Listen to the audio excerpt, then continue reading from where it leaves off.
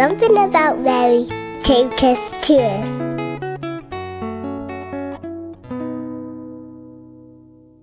My name is Father Stefan. I'm from Glasgow in Scotland. I'm an Augustinian priest. I was ordained in 2001.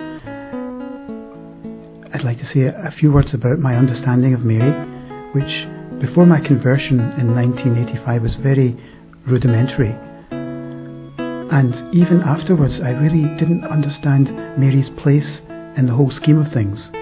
But over some years I began to realise that Mary and Jesus stand together, the two hearts entwined, and what Jesus wants, Mary wants, and what Mary wants, Jesus wants. There's nothing separating them, and she's been given a very prominent and important position, and I'm very happy to respond to that.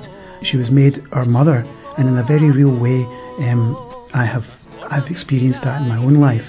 I had a particularly wonderful experience in Ephesus, where I really experienced in the little house where she spent with St. John, I experienced her presence there and blessing me and those round about, and I was just I cried for 3 hours, and it was just incredible. But for me, Mary just signifies beautiful, gentle acceptance, an advocate that can't be beaten, and the rosary. If I'm in difficulties, if I get some heavy duty prayers to do, the rosary is the one that always gets answered.